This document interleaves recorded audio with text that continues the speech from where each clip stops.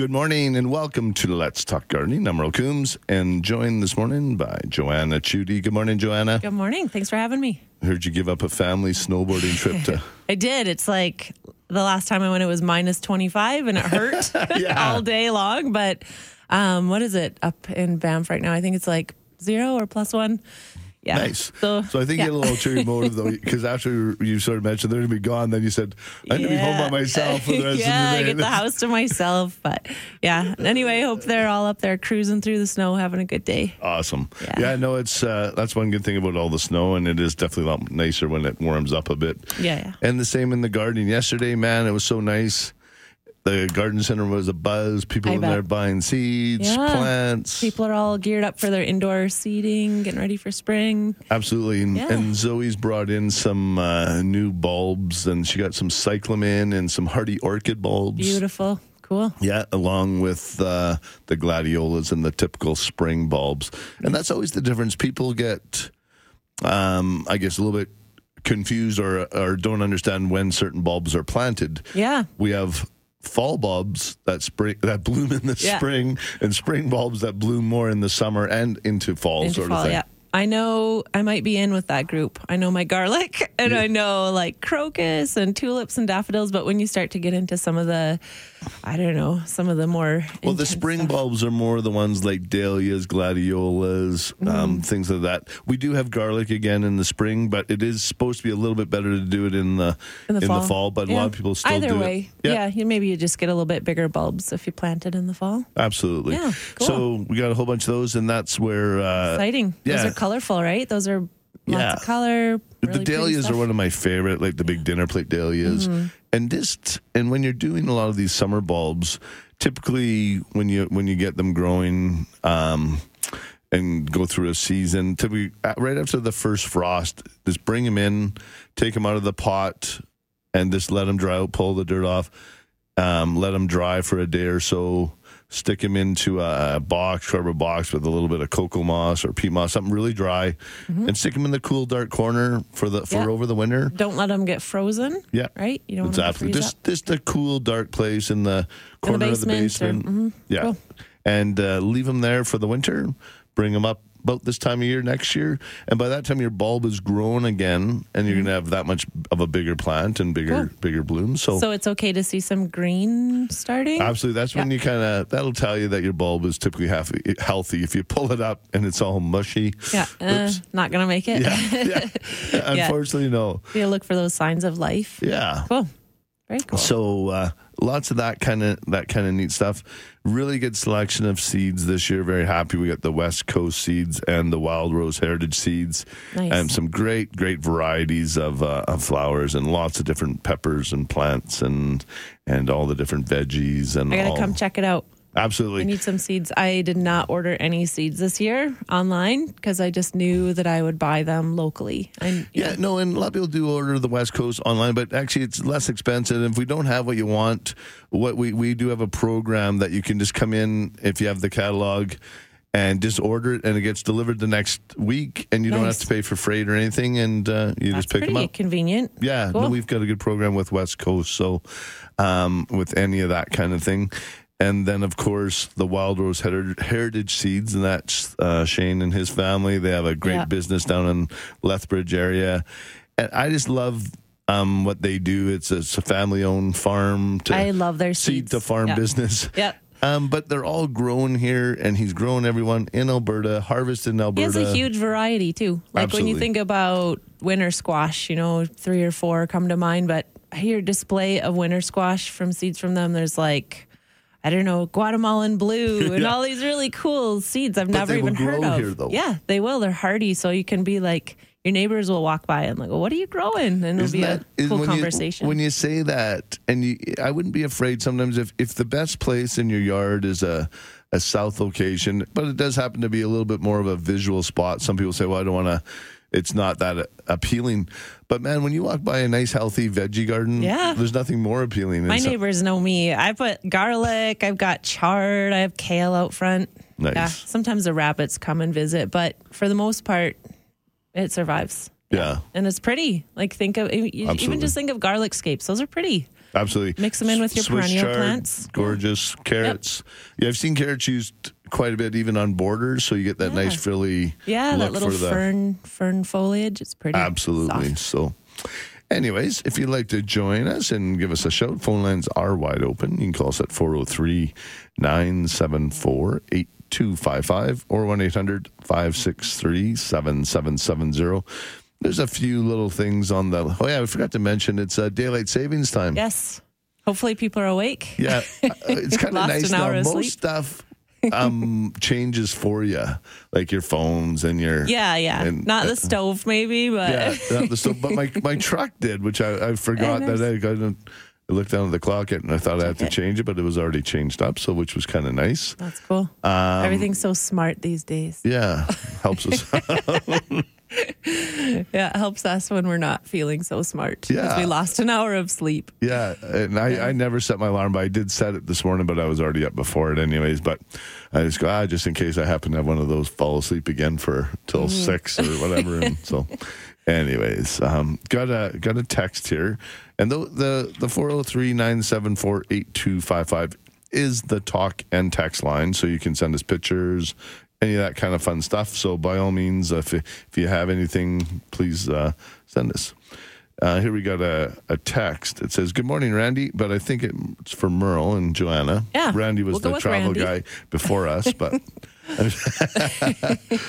Quick question. I purchased a pepperoni from Spruce It Up a couple weeks ago. It really loves the south-facing window. So much so that 4 spikes have suddenly appeared. What are these, and what do I do with them? Also, are these easy to propagate? They are fairly easy to propagate, and we're seeing a lot of that, and we're going to get some more propagating tools and different things to help out with that. And those are just... I believe if you can maybe want to text a picture, it's a type of bloom that just pops out on those.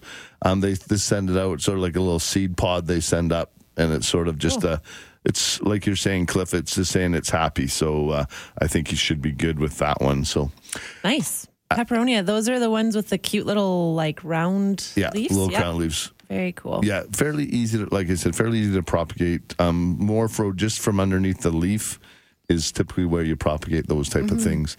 One thing I'm very happy, like just seeing all the house plants right now and people that are buying them, and I'm so glad it's come back in fashion. Yep. And just seeing the plants in people's houses.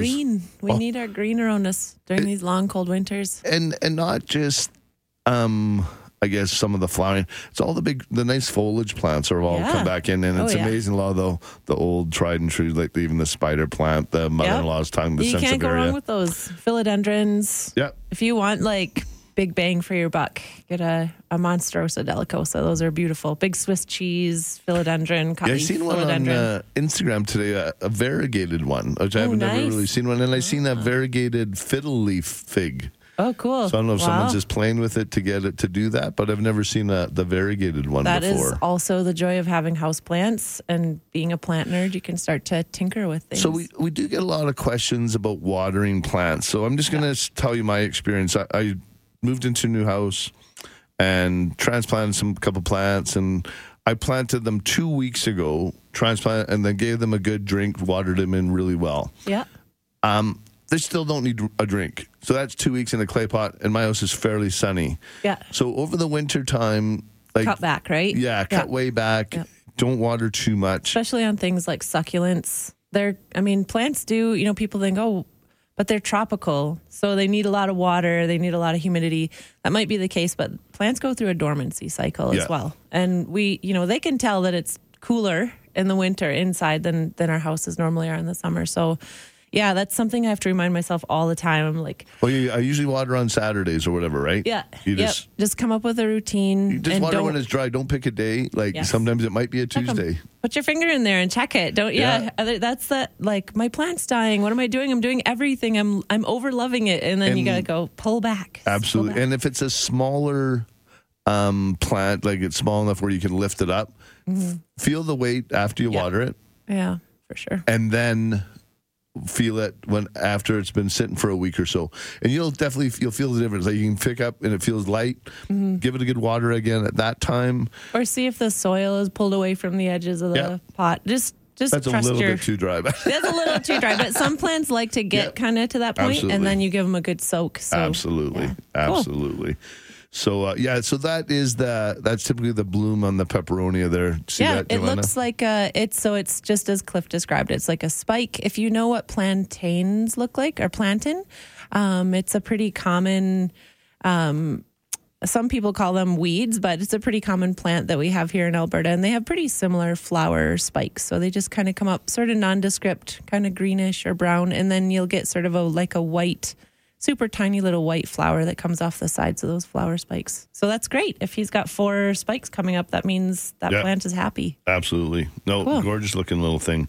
Good. And here's another caller. Actually, these people all been visiting us at the garden center. Photos coming in on the text line. Yeah. That's good. Says, good morning, Merle. I'm from Lethbridge. I was in SIU yesterday, spruce it up, for the first time. It was great. I'm interested in experimenting with the kokedama. I am wondering about the soil mix needed. I purchased Black Gold Soilless Mix. Would that work for my project? Absolutely. Yeah, I would say so. That's a great soil. Yeah, so just get good sphagnum moss and some clear twine or clear fishing line. And for those of you who don't know what kokedama is, that's like the hanging plant balls. Yeah. Kind of a Japanese. We have them pre-made. You can get them and plant into them. Yeah, they're really cool. So plants that work really well for that. The name is escaping me. It's like a vine. It's pothos. Yeah, pothos. Those are really great. Plants. Any of the ivies. Any of the ivies. So you want to choose things that kind of trail down and enjoy being in sort of a lipstick hanging plant would work well. Yep, lipstick plant would be great. And then so when you finish making your kokedama, which is sort of this like sphagnum moss and encrusted ball that you've inserted some of your plants into, to water those, depending on the plant, you usually just kind of soak them. I take mine down, soak them in the sink, let them sit there till they're not dripping. And man, that sphagnum moss just soaks it up so fast. And then I hang them back up again. Perfect. Yeah. Or you can mist them, whatever works. But yeah, my friend made me a few of those and we have them going in the boys' room. So it's just a cool little design feature. Yeah. It's kind of a unique thing. People will ask you, what is that? How'd you make that? And then, it's pretty cool. So cool. Yeah. That Black Gold Soilless Mix is great for the kokedama. It's actually a really nice soil. And we might as well go to the phone lines one. Yeah. Quick time. Actually, we got Mary. She's joining us this morning. Good morning, Mary. I'm up. You're up. Hi, Mary. Hey, how are you, Joanne? Good. How are you? Good to hear your voice. I'm good.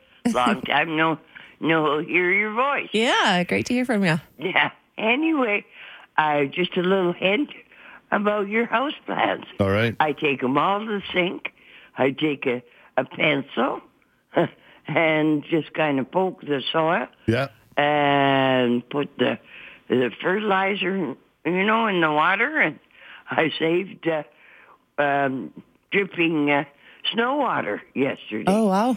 Yeah. I was running out of rainwater. Yeah, so that's your second best. Because I have too many houseplants.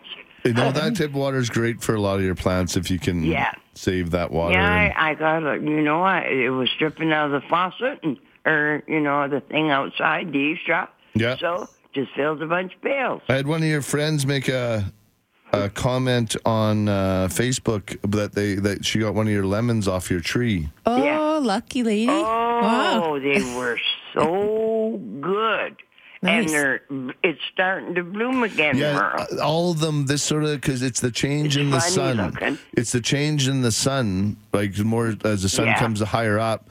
It's a trigger for a lot of the plants. So it's like spring down in Florida or wherever. And so that triggers, it's time for a lot of these plants to get growing and start reproducing. And so I've never seen so many blooms actually on the citrus right now in the garden center. Mm-hmm. Like I walked through the greenhouse yesterday, man, it just smells so fragrant. More daylight. Oh, the lemon tree smells so nice. Yeah, no, but it and looks blooms so scraggly. I thought, oh my gosh, this thing looks terrible. But blooms all the way on the side too. Like I'm just quite impressed with the amount of blooms that are popping up on a lot of this stuff. So yeah, well, I repotted mine, in a bigger pot, and it's just starting to. Put little flowers. No, it's getting out of the dormant period, like Joanna was saying. Like plants go into a bit of a dormant period in the off season, and now it's time for it to flush. It'll send out new growth, blooms, and start producing fruit. I'm really enjoying it. All right. It was an experiment, and I'm really enjoying it. Awesome. Cool. Yeah. Thanks, Mary. You have a good day. Thanks, you Mary. too. Bye-bye. Okay, bye, dear. Bye-bye. Yeah, actually, Mary's lemons become quite famous. We Yeah, get I lots of think people so. coming in. People come into the garden center. I want a lemon tree to like Mary. People can start bidding on them. Exactly.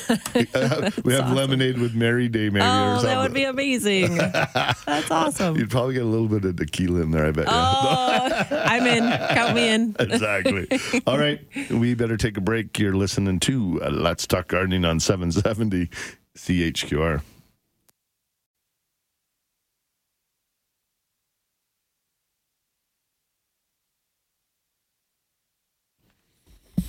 Let's Talk Gardening is brought to you by Spruce It Up, where we have everything indoor and out for you. Give us a call down at Spruce It Up. We got you covered. And Joanna and I got you covered here if you want to give us a shout. Great texts coming in during the break. Thank you, Dean. So many cool pictures we see. That's a great looking Hoya, eh? Yeah, so a variegated Hoya, beautiful tropical vine that grows really well here in Calgary. And he's got it growing up a coat rack, so it looks super happy. I don't think I was you going to could. say it looks like a 2x4, but I don't think you could hang your coat there anymore, unfortunately. That's a great plant thing. Yeah, why Because not? those It's hooks got going the up. pegs to reach onto, Yeah, the and it looks wooden really dowels, happy. Yeah.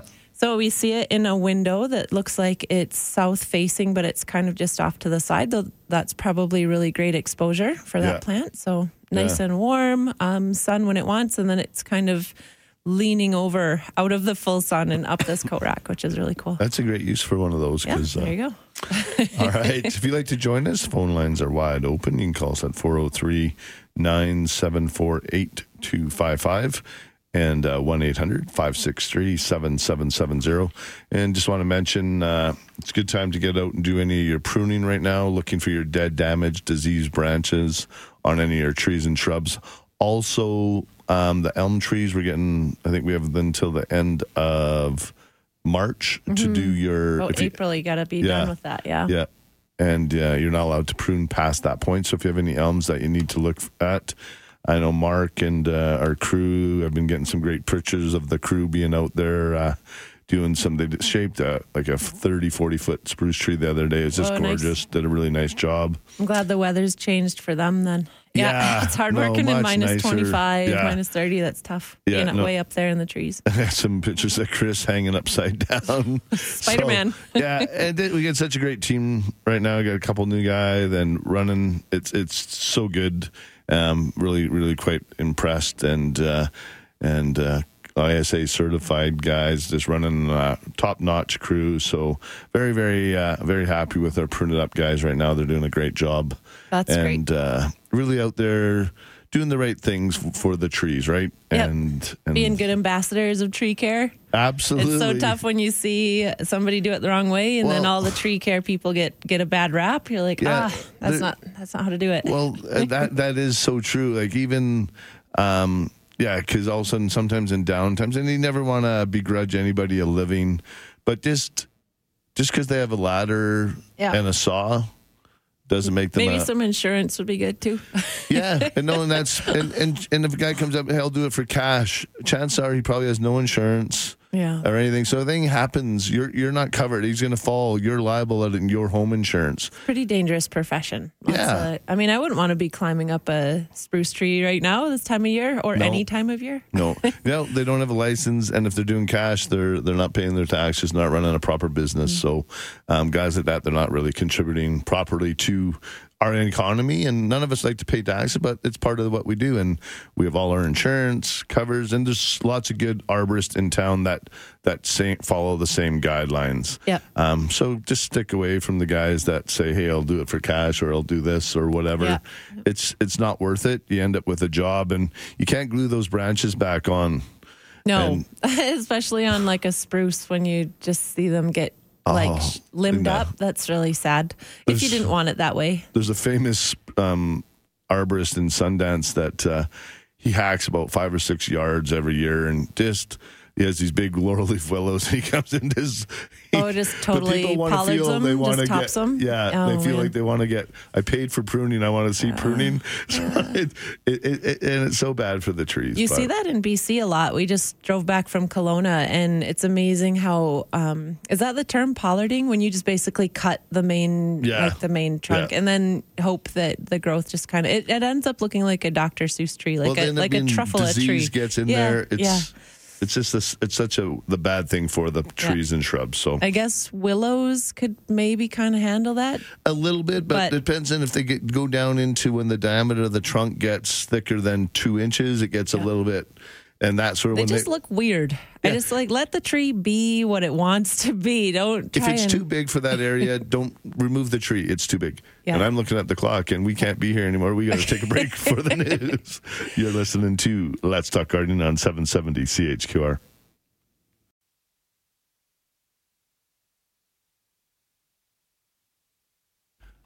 Welcome back to Let's Talk Gardening. I'm Merle Coombs. I'm joined with Joanna Chudy this morning. Good morning. And that's a TSCHUDY. Nice. You didn't even read that. That's from memory. Well, I've ingrained it. That's one name I've really like, and I've gotten definitely some people send me little sly remarks about my vocabulary sometimes because my syllables, my pronunciation. Take it easy on him. That's okay. I like it. I'm good at it. You speak Latin and English, so we should cut you some slack.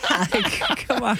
But anyways, with your name, I really wanted to make sure Yeah, because I'll be mad at you if you. No, I'm just kidding. Yeah, exactly. I'm just kidding. Well, it's TSCHUDY. It's Swiss. There's 4 consonants in a row. There's no vowel in there till you get to the U. Nobody says it or spells it right, and that's fine. That's fine. But once you know how to say it, it's pretty easy. Yeah, absolutely. Yeah. Just chew on that. Just chew on that for a while. There you go. All right, let's go to Marianne. Good morning, Marianne. Hi, Merle and Joanna. I have a quick question. I have a Norland apple, and recently I've noticed long parallel cracks on the branches, not the trunk, but the branches. I suspect it's probably a result of the cold weather we've had. Is there any remediation for that? What diameter do you think the branch? They would be probably between 5 and 10 millimeters. Okay, so fairly small. Yes. Okay. On those ones, and if it's opening right up, there's a product called Lac Balsam that you could just put in those cracks, and it's a bark replacement. If it's typically bigger on the trunk and stuff like that, we've been bolting some of the trees back together, because once you get that big of a physical crack, it can just flop over, especially on an apple tree in the summer when also you get all that weight on it, and with the fruit, it can just split that tree wide open. What about the spray-on pruning paste? No, don't use that. Why? Because it doesn't let it breathe. It's sort of like putting a Band-Aid on a wound. Oh, okay. And then it just rots underneath. It really don't like that product at all, because it doesn't let your tree heal, and that's why we found this Lac Balsam. I'd rather put nothing on it than that. Okay. Is there a chance that this would just heal itself, or that you wouldn't there's have a very good chance. If it's that small, it's very likely it could heal. And you might just want to do it, to spray like a product called Natria, the biofungicide, in the spring, just to make sure nothing gets in there before it heals. Okay. The Black Balsam, is it a paste? Black Balsam, yes. And it comes in a little tube. It sort of looks like a big toothpaste tube. Squirt on, has a little brush on the end of it, and it's green in color. You just squirt it in. It just fills it sort of looks like a silicone. Okay. Yeah. You're in relation to the spray on tar? Yes. What about if you limbed a branch? Is it okay to put the spray on? No, it's I wouldn't do it. No, when you do proper pruning, you shouldn't need to spray the ends of anything. You should they should just be able to heal properly. Okay. Yeah, you don't need pruning paint on every, like when we're out doing our arbors out pruning, we don't seal all our wounds or any of them, because we're doing proper cuts at the proper spot spots. Angle and close enough to the but not too close where they can't heal, right? So if a tree's pruned in the proper place, it heals properly, and you're not circumventing any of the plant to be able to grow properly. It's just when you leave nubs and pruning in the wrong spot, tears, just things like that, like improper pruning causes a lot more disease than. Right. And so typically, like I said, if you're pruning off branches, you don't need to do anything. It's just when you get wounds, if a deer comes in or strips a bunch of bark off the trunk, we've put on lac balsam before, just a bark replacement. Is it BLACK? Is that how you're spelling? No, lac balsam, like LAC. Oh, LAC. Lac balsam. Oh, that's my French. Now he's speaking French. See? See? That's multilingual. Okay, well, thanks so much for that. Not bad for a guy from Bowness, eh? There you go. All right. Bye now. Bye-bye. And speaking of Bowness, the Sunnyside, the big machines are in there tearing her all down. Oh, man, how does that feel, seeing that happen? There's some, obviously lots of memories there growing up and working there and going through it. I got a whole bunch of benches out of it for our new perennial house. Cool. I got the weather sign, the one with the rock hanging there. Oh, crazy. Wow. So things will live on. Yeah. I'm going to put it as a memorial back on, like the family didn't take it. So I said, hey, I want that. That was I was there when we built that. Yep. So I'm going to mount that up with a little memorial or whatever. Like, I'll definitely mention Sunnyside on there. That's where it was. So many people from Calgary shop absolutely there. Yeah. And so when the rock is wet, it's raining. When the rock is white, it's snowing. Gord, the dad, he had that put in the front yard. I loved it. That's pretty funny. And Hank was there when we built it. Me, Hank, and Gordon. That was all there. Check the rock. Check the rock. What's it doing? If the rock is warm, forget the Farmer's Almanac. Check the rock. Yeah. If the rock is warm, it's sunny.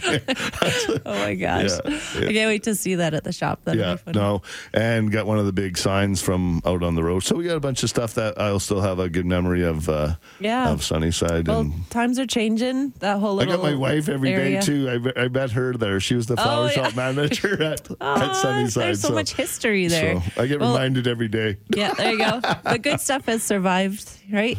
Yes, cool. Of course. Right, Carolyn? There you are. All right, let's go to Gordon. Good morning, Gordon. I'm not that Gordon, but anyway, a former neighbor of mine used to say it's either slabber or syllable.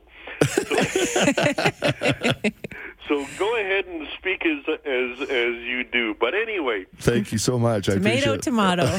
We'll take it all. Yeah. My mother has started an orange tree or an orange bush, whatever. And I was up visiting her yesterday, and it was in about a foot-wide pot, and it was just, excuse the expression, swimming in it. It was just, as I said, it's just starting. It's about inch and a half tall, thin. And I made comment about this, and then we decided to put it in about a 500-gram cottage cheese container. We put holes in the bottom, and all that. Drainage, for drainage. Now, how long should we have it in that container before we move it up to a proper pot? I'd leave it for 6-8 months. Let it get a good root system going.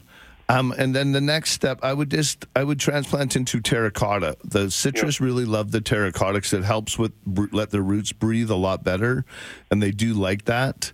And that's one advice. And the terracotta are super inexpensive, so and it's really good for them. So 6-8 months sort of thing. Let it maybe at the end of summer, transplant it into a proper. From that, I'd go into a 6 or 8 inch pot from that point. Okay. And then you should be good for a year or so and a couple of years. Okay, no problem. So hopefully the shock of the transplant doesn't do anything to it. No, one of the products that you can use really good is the Rage Plus is a really good one for transplanting. It really helps get the roots going really quite well. And then once you get it growing, they do like the 30-10-10. 30-10-10. Yeah. Okay. All righty. All righty. And you know who I miss from Sunnyside is Sweet Pea. Yeah, no, and Sweet Pea the parrot ended up going to one of the. I think it was an ex-staff. Ended up taking it, and there was only a few. And back in the day, there was only a few of us that could pet Sweet Pea, and he would sit there, and I always liked he would puff up his neck. And so you'd scratch his neck right underneath his head. He'd puff it up, and he'd love it, right? But then some people, man, you couldn't go near him. He would just chew your fingers off. But there's like me, Brad Gord, a few people that could pet him at the time. But he's still going, and he's moved on to there. So yeah, lots of good memories, lots of good things. Like I said, I learned my trade, and I've been in the business. I started there when I was 13 years old. Worked there through school and all through the thing. And I learned the good and the bad of the business, and moved on. And Brad, who worked there for 28 years, he's with me down at Spruce It Up as well. So, okay, thanks a lot. Awesome. Thanks, Gordon. Any Sunnyside people want to come down and say hi? There you go. Awesome. Thank you. Okay. Bye-bye. Alrighty. Bye-bye. And we better take a break. You're listening to Let's Talk Gardening on 770 CHQR.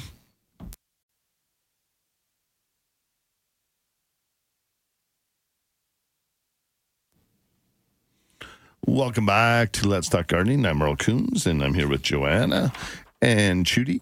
If you'd like to join us, the phone lines are. Figured I sent my last name, so I better send her. Say hers again. Sure. That's me. Talking thing.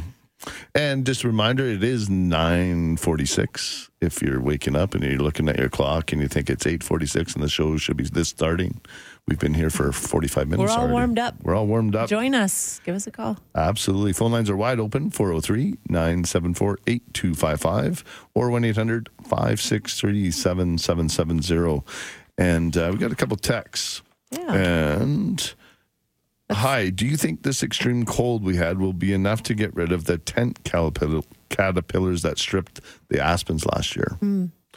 That's tricky. Yeah, they go basically in cycles anyways. They kind of go in a 3-year cycle, and they sort of travel through, and they do their thing. Typically, if we get hit really bad, I don't think it's going to... See, this is where you say it. Yeah. I don't think it will hurt them, but I do think it will hurt them. So hopefully it does. Hopefully it knocks them back a bit because they're pretty voracious. Yeah. This has been a deep, and it's gone down deep. Like people are talking, they've dug 5-6 feet, and the frost is down. I heard that 7 feet the other day, and they're still hitting frost. So we can complain about the cold all we want, but this is actually kind of a really great thing for us gardeners. It means that we don't have to deal with a lot of the stuff that, say, a warmer place like Vancouver deals with. There's not as much blight. We've got a lot of the pests are kept in check. So we'll just wait and see on the tent caterpillars. Absolutely. Let's hope so. And if you do happen to start to see them or any kind of caterpillar, BTK is a great product for dealing with caterpillars. But once the leaves are rolled up in that, you can't really do much about it after that point. It's more aesthetics, but BTK, if you start seeing a little bit of caterpillars, BTK is a great product. And we got one here for you, Joanna. Sure. It says, good morning. I'm trying some microgreens this year. I've just soaked my peas and sunflower seeds overnight and plan to put on soil in my trays this morning. I'm seeing some people put a bit of dirt over the peas, but not the sunflowers. Would you put dirt? And we don't use dirt, we use soil, sorry.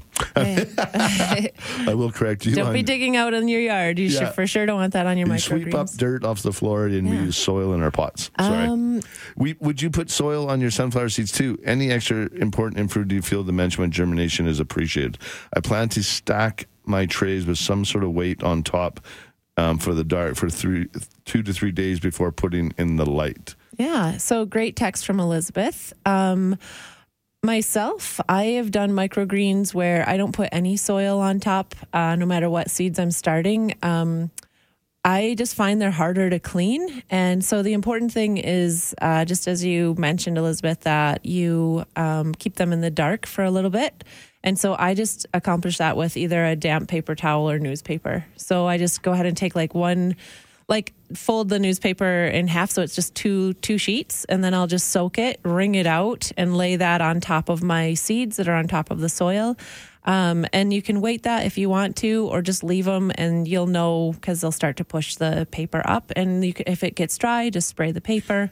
But you really don't have to keep them in the dark. They'll still sprout. They'll still sprout. I think the idea is to get some root going and to get them to germinate properly. The dark is great for that. And then you want that like maximum rush of chlorophyll. That's why you would soak them up in the sunlight. So that would be only if you're seeding on top. So yeah, and it's kind of similar to sprouts, right? Like you kind of do your sprouts. Just it doesn't have to be in total darkness, but maybe not direct sunlight because you want them to focus on sprouting, getting that little radicle out there, getting some seed leaves going, and then you flush them by putting them in the sun, and then they get all greened up and delicious looking. Okay, and we will talk about a few other plants when she's mentioned about doing germination and transplanting of seeds. We were chatting a little bit in the last break, so we'll definitely mention that after this break. We got to take a break. You're listening to Let's Talk Gardening on 770 CHQR.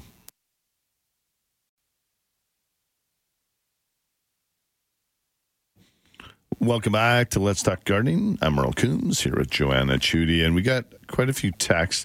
And if you'd like to join us, the phone lines are open, 403-974-8255 or 1-800-563-7770. And we will talk about seeds. Let's do a segment right after the break. We'll do that. That sounds great. We got one text in here, and this is probably the nicest peace lily I've ever seen. Yeah, I'll be honest. Like, there's really probably healthy. 2, 4, 6, 8 blooms, unbelievable foliage, and must be all the water that so they say I have to water it every 2 to 3 days. Yeah, it's in this. Looks like it's in a little bit of a bright sandy. Mm-hmm. Either, and she's asking if she can divide it. You can divide those. So basically, pull it out of the pot, lay it onto some newspaper. Mm-hmm. I would just use like a bread knife or something. I think it's going to be too hard to pull it apart. So you might need to cut through it and pull it apart and then just separate the loose and then transplant it.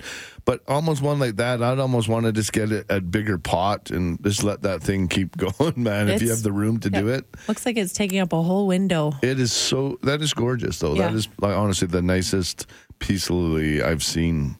And Pat is sharing pictures of him. It's transplant day for orchids. In orchid Anybody day. else transplanting orchids right now? Yeah, send us some pictures. Yeah, getting bored, thinking about spring. Absolutely. So orchids, when you transplant them, Pat knows what he's up to, but they have a different root needs than most plants, so they need more air, they need more airflow on their roots. You don't use a soil, you use more of an orchid bark. Sort of a mulch, right? Yeah. And then the pots usually have some holes in them for that airflow. Absolutely. Yeah. Love orchid pots. They just look nice themselves as well. Cool. And he also picked up a clivia, and we did get some of those into at Spruce It Up as well.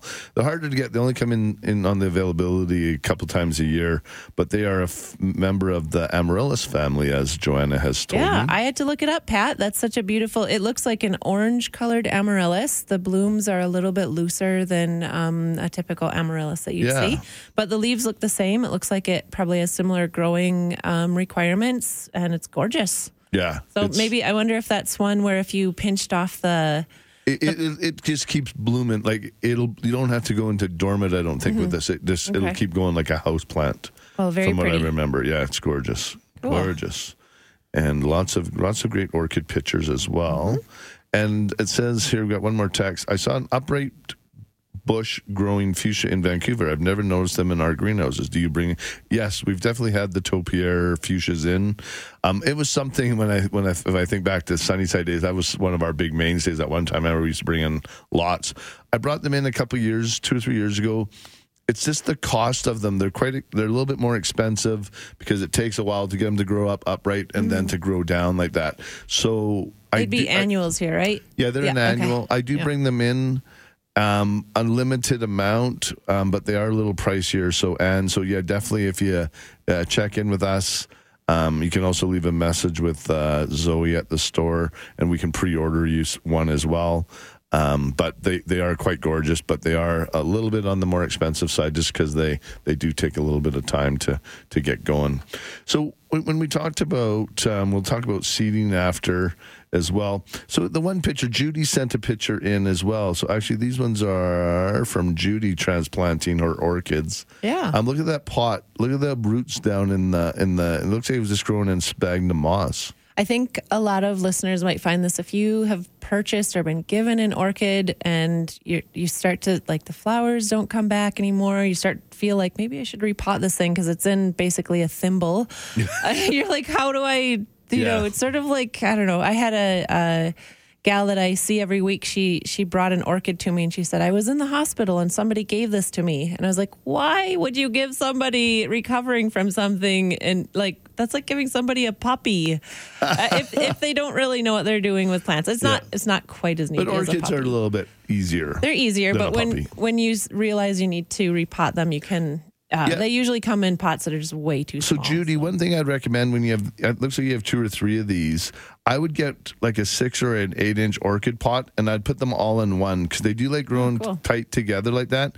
And then when they bloom, you'll get different blooms at different times and different colors. And you have the perfect way of doing that right now. You have 2 or 3. And put them into a 6 or 8-inch orchid pot with some orchid bark and let them do their thing. And I think you'll end up with something real gorgeous. And we got to take a break for the news. You're listening to Let's Talk Gardening on 770 CHQR.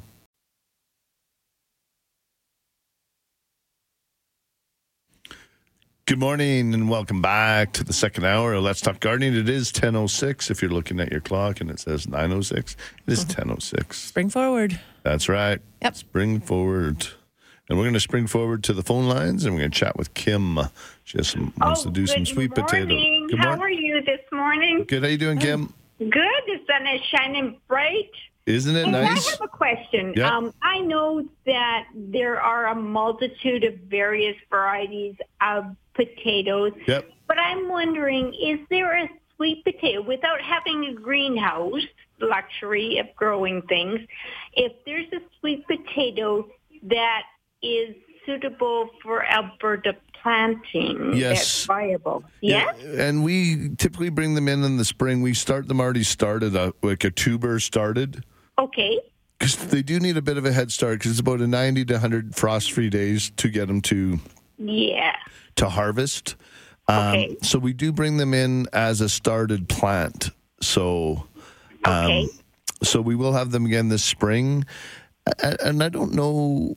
I imagine we could probably get the tubers, and I'll check with that. I'll ask Zoe to check that out if we can just get the sweet potato tubers themselves. Yeah.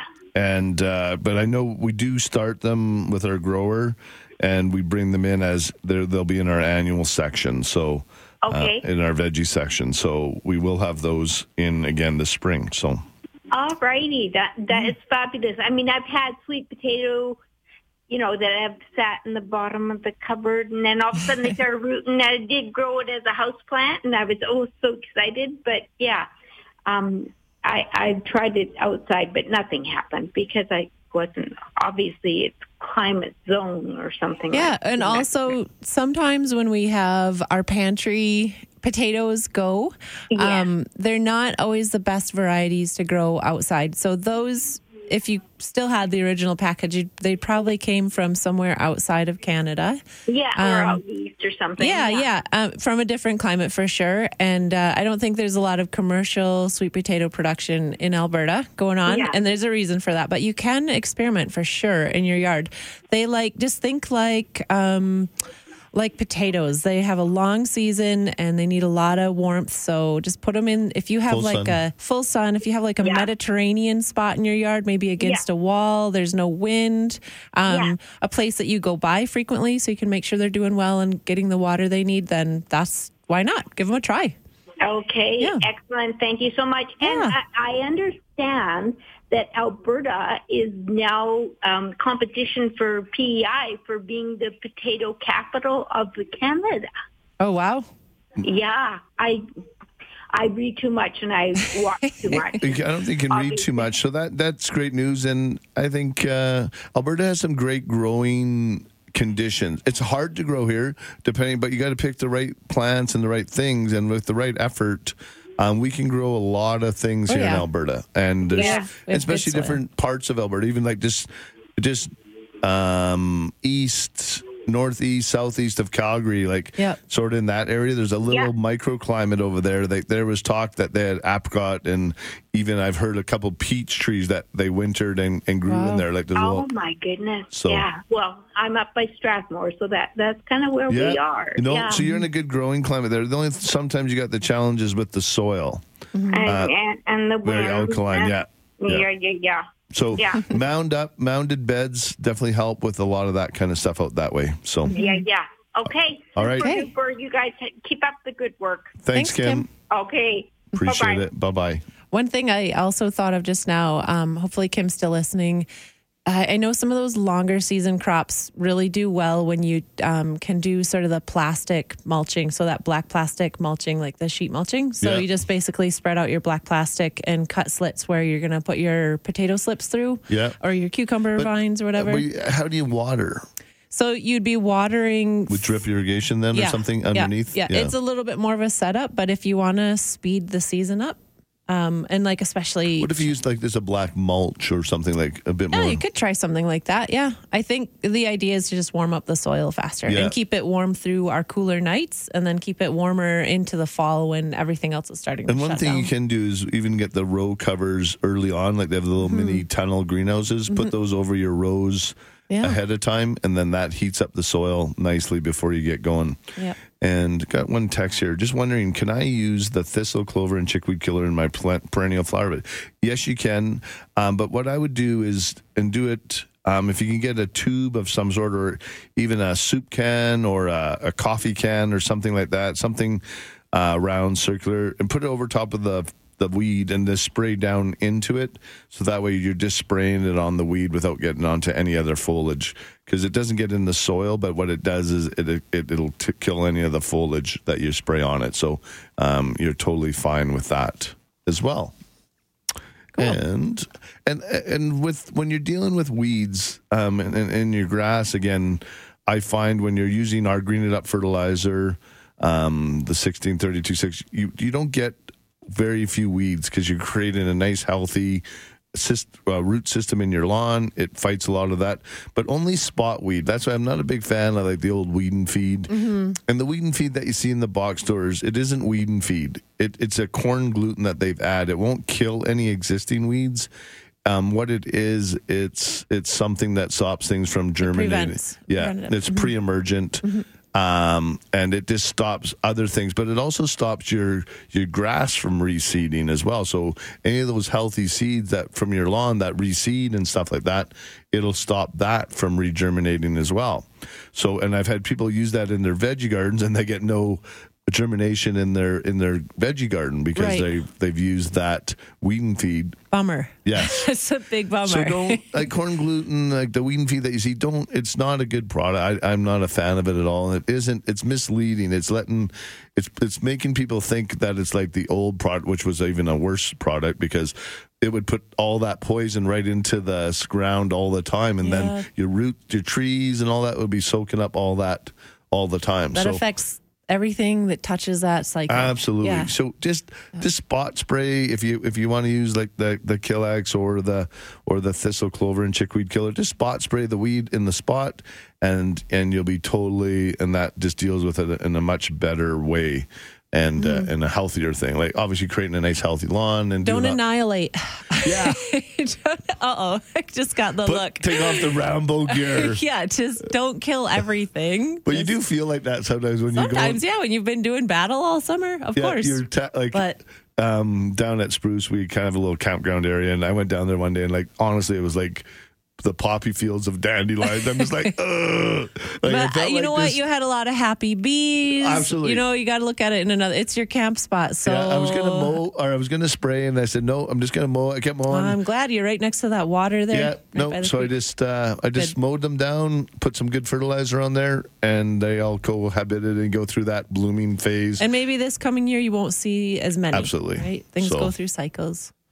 Yeah, cool. But I definitely felt like throwing on the Rambo gear and getting the fire torch out and flambeing those dandelions, but I didn't. I'm going to go to Terry here real quick. Good morning, Terry. Good morning, Merle. How are you? And your guest, I missed her. I'm just dandy. The sun's shining, and man, doesn't it's a whole it new day. feel so much better when the sun is going? Because we went through that 3 weeks without really seeing the sun. It was just that cold sky. Yeah. Yes, cold sky and miserable snow. Miserable. Yes. But hey, that's behind us, thank heaven. Exactly. Now we're going forward. Merle, I live out here in a little place called Crammond, and it's close to about the same height as the Bearberry greenhouse. Yep. And between there and Innisfail. Yep. And I was wondering, I heard a snippet there a couple, 3 weeks ago about your asparagus. Yep. And I was wondering what kind of preparation I could do out here in my little ranch to get one going. So you really want to get a good, nice soil going, get a good mix in some compost, some nice soil. Not too real rich, though. But it's a 2 or 3 year process before you're really harvesting. And maybe I'll let Joanna take this on a bit more. So, okay. Thanks, Joanna. Yeah, for sure. I love asparagus. It's nicer talking to you, too, by the way. We're all in this together, Terry. Yes, aren't we? Merle keeps me floating here for sure. Asparagus is one of those plants. It's a perennial. I love when we have edible perennials. So you do all the work the first time around, and then you just basically tend it from season to season. So if you're buying bare root on your asparagus, the best thing to do, I found, is to make a bit of a trench. So this just happens right when you're amending your soil anyway. Nice rich soil, dig a trench. As long as I'm not sure how many you're gonna put in, but for me in my little urban yard, I put in 10. So I have a strip about 20 feet long, and I just made a little trench that's about, 8 inches to a foot deep. And I laid all of my bare root asparagus on their side, and I buried them. And I think 7 of them came up. So I thought that was pretty successful. The reason to do that is that you're basically creating this little trough for all your water to go into. The roots will become established pretty quick because that soil's all been loosened up. And then your new shoots will come up really easy. And you're not going to want to harvest for 2 years. So you want the plants to get really established. And it's really hard because you see them coming up and you want to eat it, but you want them to send up more than 1 or 2 shoots every spring. You're going to want like a whole, half dozen or so before you start harvesting. And that is basically asparagus.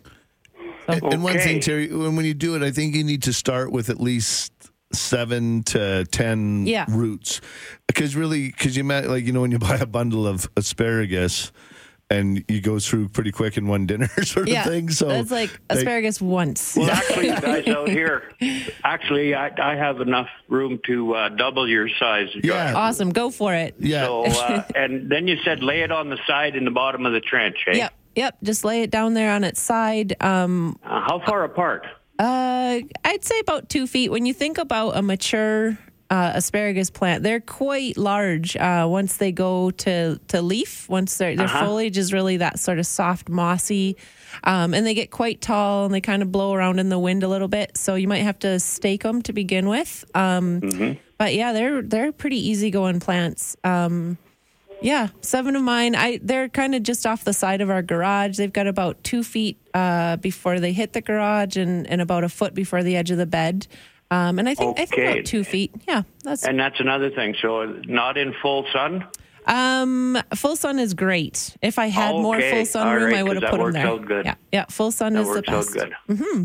Okay. Cool. Well, thank you so much, you guys. Enjoy. And thanks for letting me give you all this grief today. No, hey, without the grief, our pleasure. That's what we want. We want to be able to work with you and help you guys out. So, one day, Merle, you're going to have to get up here to the Bearberry Gardens again. Yeah. I don't know what's going on over there, but they got lots of good stuff. It's like going. I love going in there. I've been there for a few years, and if you're looking for water plants and things like that, I should call them and see if I can get them to come on the show, and if one of them will come on and chat, because it's quite a neat experience. It's a good day trip. You go up there and it's just tranquil. Like even at lunch, everyone was up having lunch. The one I pulled in, we'll just walk around, take your time. We're just going to finish lunch, and it's a different atmosphere, right? And it's just a good one. It's very good. It's absolutely perfect.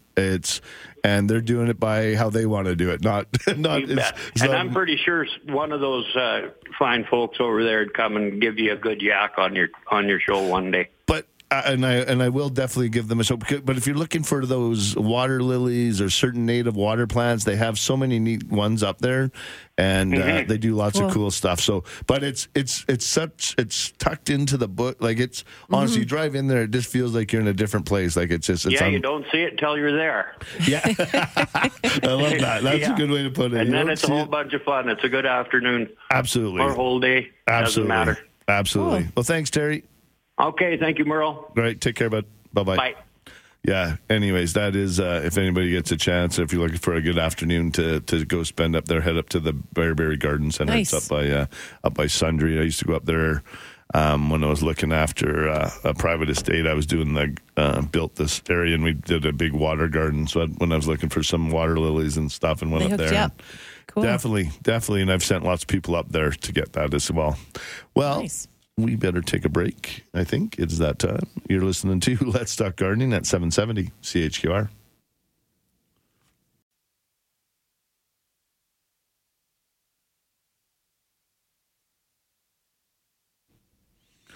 Welcome back to Let's Talk Gardening, and I love our little network of people that listen here. And great people at Bearberry are listening. That's someone awesome. That works out there. Just sent me the contact, so we're going to get a hold of the folks out there, and hopefully they'll come on and share their story and what they do out there, and bring some Bearberry into Let's Talk Gardening. Keeping the fine folks of Sundre full of plants and excited about gardening. That's amazing. I just like that they're doing their thing. It's unique. Yeah, they're not trying to be whatever else. They do what they do, and it's the best. So cool. Anyways. Let's go. We got a text here. Thanks, Merle. I've used Plant Skid, and it works great as well. I never had problems with my bushes before, but I got those soft new shoots were so too much to resist. Oh, that Sandy was had texted in earlier about a spirea that she cut way back and rejuvenated, and then it looked like a jackrabbit was using it as its bed, or just kind of making it flat. Yeah, I had that too. They did that with my 9-bark, and my 9-bark was laying down, growing sideways. So, another product, and without the Plant Skid is good, but sometimes it's more of an acreage product. I'll say it's because it has it's a blood based product, and it's sort of like coagulated blood. What about Bob-X? That's what I was going to say. Bob-X is this such a better product to use, more usable, and that kind of thing. And there's Dwight, my buddy. Got to go see him one day, hopefully meet him. He's got, he just sent in. He's got interesting plants. Yeah, great, he's got photos. His cannabis plant. And it looks like, what was that Tom Cruise movie where, dun, dun, dun, dun, dun, dun, you know, when he has to go underneath the laser beams? Mission Impossible. The plant supports. Yeah, so he's got strings back and forth. Yeah, you got to name this plant, Dwight. It's called Mission Impossible. We're going to name it for you. But he has his plant growing up through all this string to support it with all the buds on it. It looks pretty cool. Looks like a neat setup. Everything's all reflective. Lights are where they need to be. Actually, Mission Impossible. There you go. That should be the strain of that. That's one thing when they go more mainstream with a lot of the cannabis names. Like they're all pretty. Some of them are a little bit hokey. Like The Odd Person, if you're looking to be. Someone. Like it's like looking at a menu. Like what is this gonna do to me, or what will this taste like? I don't know. Yeah. What is sour diesel? Or whatever. I don't know. That's something you don't want to try, though, right? Like no, it's not appealing. I know. I see the names, and I get people send me seeds and stuff all the time. So, at different companies, but we're not allowed to sell the seeds. So, people send me samples all the time. So, anyways, just throw them in the compost pile. See what happens. And then people will be rummaging through my compost pile. Exactly. To up your security. Exactly. All right. What time is it? Actually, we don't got much time. Do we have any other text that we can talk about? And we didn't do our seeds. We didn't do the seeds. Yeah, we were going to talk quickly about. So people are asking about starting seeds. If they're in why do you want to start them in a small pot rather than a great big pot to start with? That's a pretty common question. Yeah. And to be honest, the first time it was asked of me, I was like, I don't know. I mean, but when you kind of think about, let's say all the veggie gardeners out there are starting their seeds. A lot of us are. We're getting excited for our vegetable gardens. So we're starting things like peppers and tomatoes and pumpkins and stuff. First of all, like just logistics. Do you have a ton of room for giant pots in your house right now? Probably not. And then that's more watering, more light, more space. And then there is something to transplanting and moving plants up as they become they get close to root bound. When they get root bound so a bit. So if they're kind of like Gordon called in earlier and he was talking about his mom's orange tree that she's planted, and it sounds like it's really small, 2 inches tall. And he used the term swimming in it. So you don't want your plants to be just like totally drowning in too much soil or, And they stay wet too long because when you water it, it stays wet for 2 weeks. And that little plant just doesn't breathe rather than a big root system. So it needs to go through that soil cycle of drying, getting root bound. So just gradual growing. And then move them up to a larger, Absolutely. Go until move them on out. All right. And we're going to move on out. We got to take a break. You're listening to Let's Talk Gardening on 770 CHQR.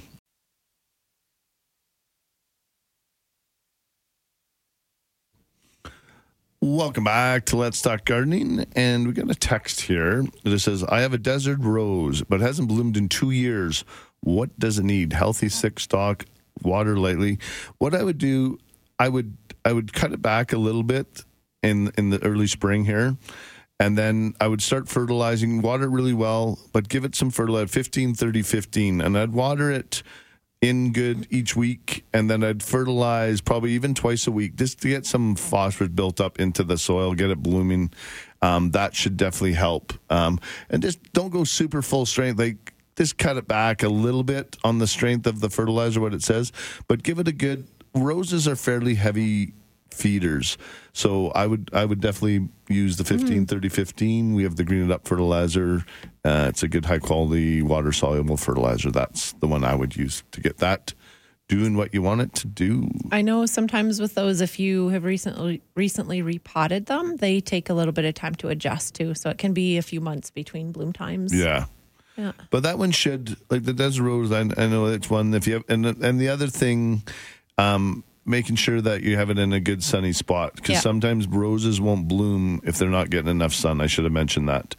But if you have it in a good sunny spot, it's probably just lacking the middle number of your fertilizer. All right, let's go to the phone lines. We'll chat with Denise. Good morning, Denise. Good morning. How can we help you? I have two hibiscus seeds. Okay. These came from plants, of course, in Abbotsford, but I'm planning on planting them today. I've noticed there is little hair-like roots coming. Yeah. So I figured it'd be a good time to plant them. And is this the houseplant hibiscus or the lavatier, like the hibiscus outside? Well, these came from the hibiscus outside. Okay. Yeah, so just seed them up. Yep. Yeah, definitely now, right now is a good time. Two little pots, like they're 2-inch wide type things. I got 2 seeds. I thought I'd put one in each. Would that that's just what Joanna was saying. Just put them into each one, and it'll be able to go to get it root bound. Wait till it gets probably 2 or 3 inches high, and then go into a 6-inch pot, and then let it get about 12 inches high, and then I'd go into a little bit of a larger pot from there, and then you can go outside into your full outdoor pot from that point. Okay. So now, does it like wet or what? No plants really like it wet. Like that's always a miss. Most plants like a good, well-watered, just damp, like a wrung-out sponge. Yep. Yeah. But then let them dry out in between waterings. Like not bone dry, but let the soil dry between waterings. And this is pretty much with 99% of the plants, because nothing really likes to sit when they say, "Oh, they like it moist." Even anything that we kind of say that, they don't like to just be moist all the time. It usually leads to rot, right? Yeah, like the roots rot or your seed rots, and then you have to start all over again. Yeah. And if you only have 2 seeds, you got to be really careful with those ones. I know. Yeah. So that's why I phoned. And we have this product. It's made by Evolve, the guy who makes the Rage. It's called the seedling fertilizer, seed and seedling starter. Oh. And it really helps. So there used to be a product on the shelf that used to be called Damp Off, and it would stop things from getting that little root off on the bottom where they would rot off. Yeah. So this prevents that. It builds the cell walls up on the stalk of the new seedling and makes it really strong so it won't rot off on you. Well, I use Rage Plus all the time. Perfect. Yep, you can use that as well, but this is a little bit different for seeds. It builds the wall, the cell wall on the... That's a great product to know about. That's awesome. It's really damping good. Off is always sort of the bane of, Yeah, indoor. So this is a really good product to help with the damping off. Okay. All right. Thank you very much. Best of luck. Thank you, Denise. And send us some pictures or give us a shout once you get that going.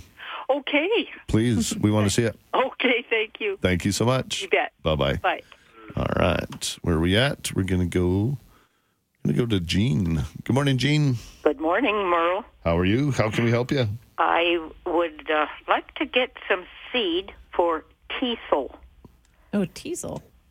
Teasel, it is a plant that they used to grow years ago before the days of carding wool. They used it to tease it.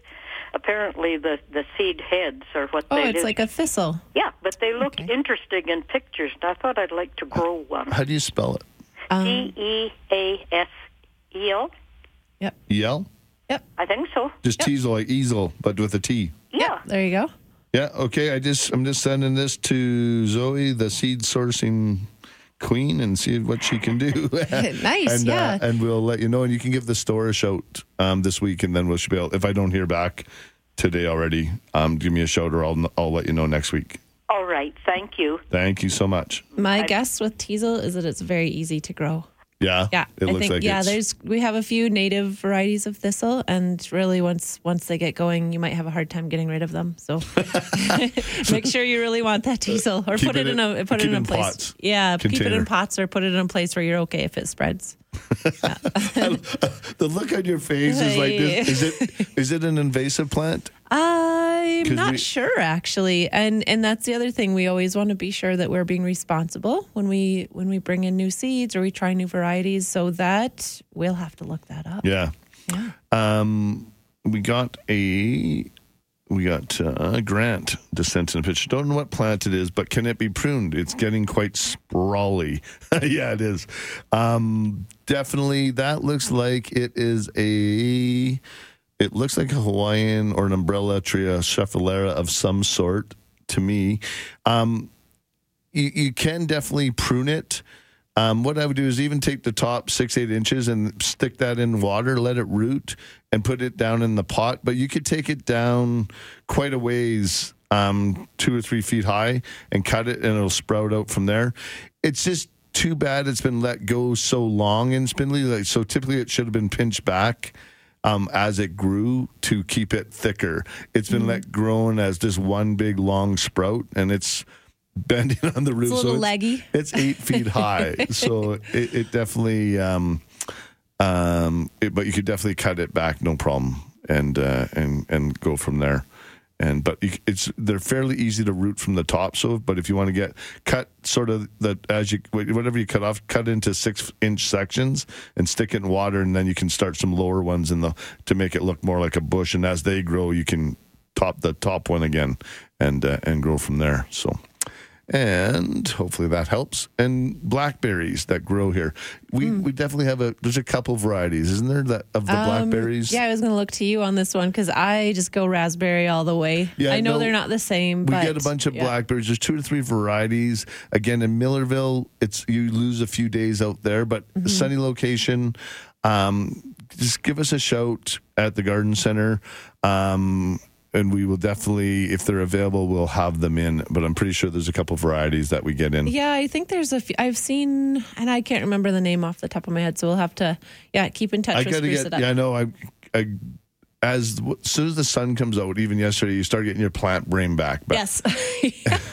Like all the names start. Oh, are we out of hibernation yet? Yeah, you're all the names start popping back into your. And then you take walks through the shrub and tree lot, and you're like not even speaking English anymore. Yeah, exactly. That's the good time. And we got to take a break. You're listening to Let's Talk Gardening on 770 CHQR.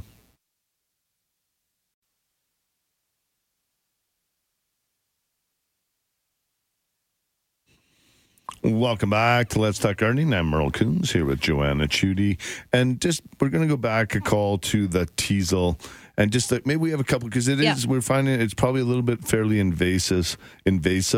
And we got one person that says obnoxious weed. Yes. So this is a great, always be responsible. When you're trying something new or you're going back to something old that you don't see anymore, maybe there's a reason for that. But couple alternatives. Yeah, if you're looking for something that looks like that thistle but isn't going to run rampant and cause problems, in your yard and the neighbors and beyond, try something like there's globe thistle, there's sea holly, there's purple coneflower. Those are all plants, perennials that are really well behaved, and they have this sort of beautiful thistle-like flower structure. And so those would be some good alternatives that are not invasive.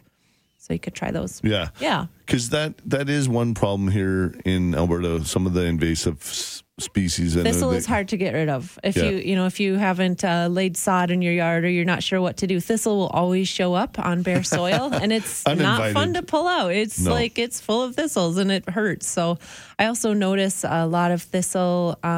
If I can't get to it really quick, it tends to aphids tend to love it. Yeah, they do. So then you have Lots this of whole juice. Yeah. So try that sea holly, globe thistle, echinacea. Those are great alternatives. Yeah. Yeah, cool. All right, let's go to the phone lines. We're going to chat with Bill. Good morning, Bill.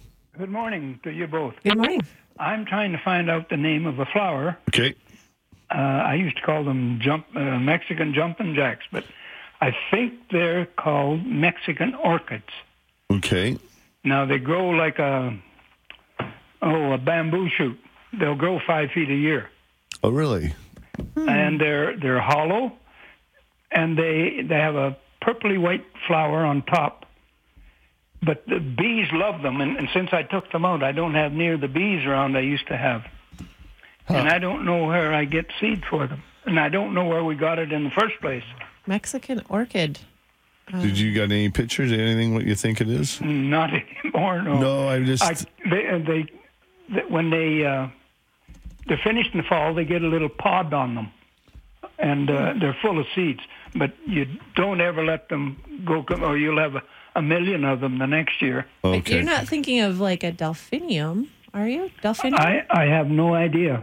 Well, delphinium are really tall. Some of the flowers can be sort of purpley, bluish color, and they're hollow. And then, if you accidentally bump into it after it's gone to seed, you'll have a lot more delphinium in that spot next year. Yeah, you don't dare let the seeds fall off. I wonder if that's it. Or maybe other listeners, if you're tuning in, Mexican orchid. I've never heard. Yeah, when I look up Mexican orchid, just orchids come up. Yeah. And what was the other name you first said? I just called them Mexican jumping jacks, but that isn't. I just used that.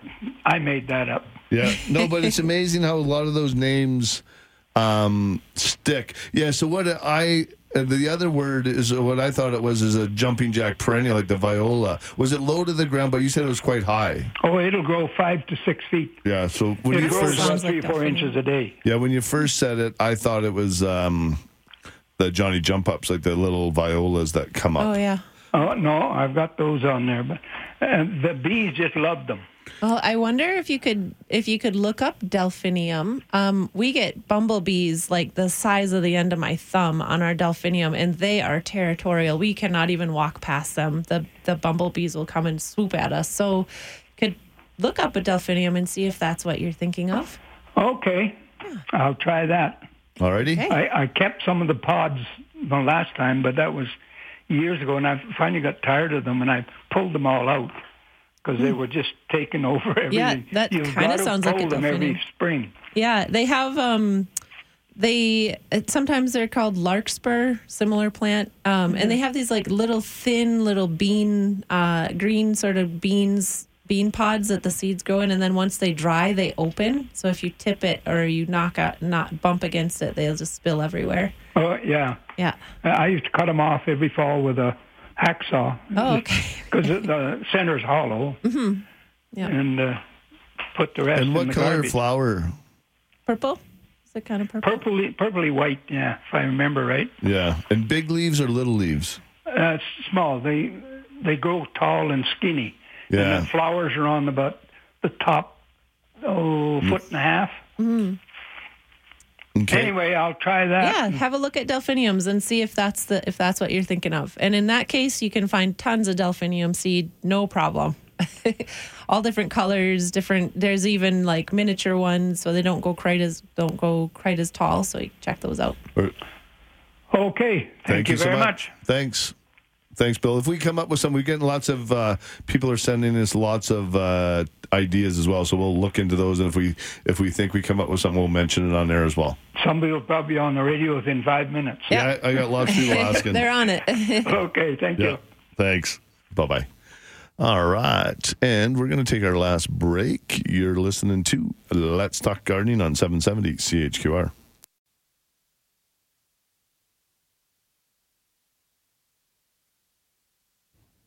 Welcome back to Let's Talk Gardening. I'm Earl Coons, and I'm here with Joanna Chudy, and we're going to go to the phone lines and Patricia with the 100-foot vine. Oh, cool. Hi, Patricia. You don't believe me? No, I totally believe you. Yeah. I'm not kidding you. I've had this for about 15 years. Okay.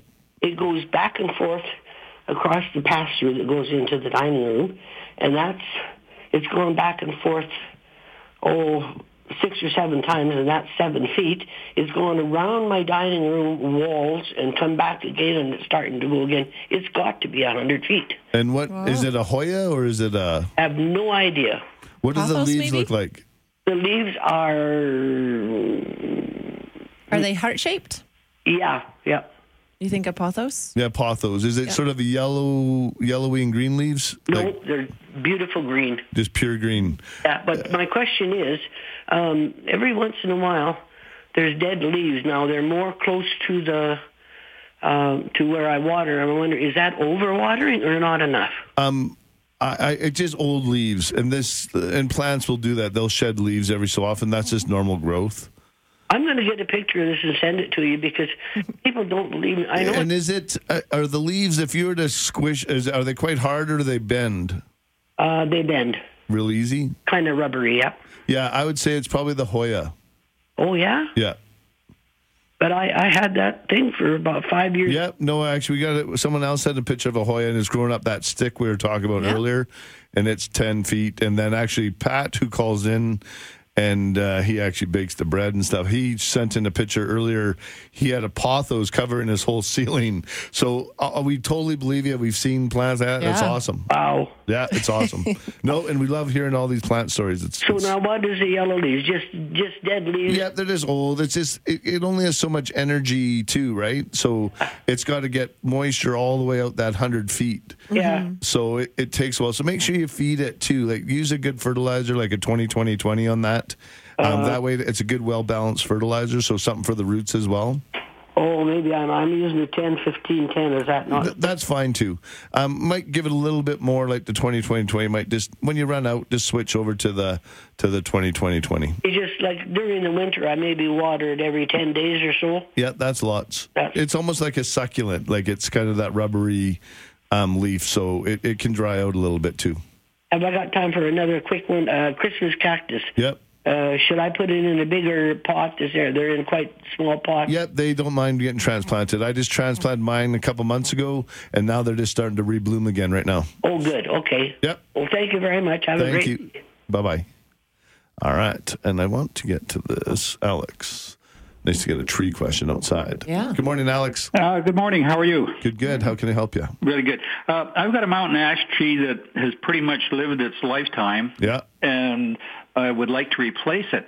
Now, I have a couple of concerns. I'm wondering if I could get a tree spade to dig down and take it out as one unit or as one tree, and then I'm wondering what I could replace it with. I really like the berries, and I like the shade. And I would go with another mountain ash, but they're so darn long it takes so darn long to grow them to maturity. But I'm wondering what your thoughts are. Yeah, a mountain ash is another good one. Ohio buckeye is a great replacement tree for that. Ivory silk lilac. Yeah, I was going to say tree lilacs are gorgeous. Tree lilac are really, really nice. And we get fairly large. Like we can come in, take that down, dig the hole, and replace it with a fairly large tree. We do the large caliper trees down at Spruce Nut. We have in the big baskets. Is the tree lilac, is that, well, as the name indicates, it's probably a tree and not a bush. That's correct. Yep. Yeah, and it gets gorgeous white blooms, but it's a little bit later than the regular lilacs that bloom early spring. That the tree lilac blooms later on in the summer, about July, and pure white. Really quite a nice tree like that. Mm-hmm. Beautiful shape. Too. Gladiator crab is another gorgeous front yard tree like that, but also lindens. There's some really nice linden trees. There's 4 or 5. Yeah, there's 4 or 5 really nice front yard trees, kind of like that are those statement trees. But the Ohio Buckeyes one you want to look at as well. Ohio Buckeye. Now, do those all have a fruit? Would those attract birds? Because I have a lot of waxwings that come at various times. Yeah, that's where you might want to go to more the ornamental crab that I mentioned. The Gladiator is a really nice one. It grows in that vase shape. You get nice pink flowers and then has small fruit. So it's not like a crab apple like people think, the doggo, that messy crab. This is one that it stays on there just for the fruit for the trees as well, or for the birds. Yeah, the darn birds get down to this mountain ash, and of course they get intoxicated and hit the windows, but they come in by the thousands. It's pretty cool when that happens. Yeah. And we have some really nice, larger mountain ash that we bring in, that we have in either a large pot, like we have them in 20-gallon, or we bring them in caliper size as well. So, and we can look after the whole project for you. We come in, take it out, and put in the new one as well. Oh, well, that sounds like some great ideas. All right. Thanks, Alex. Thank you. All right. Bye-bye.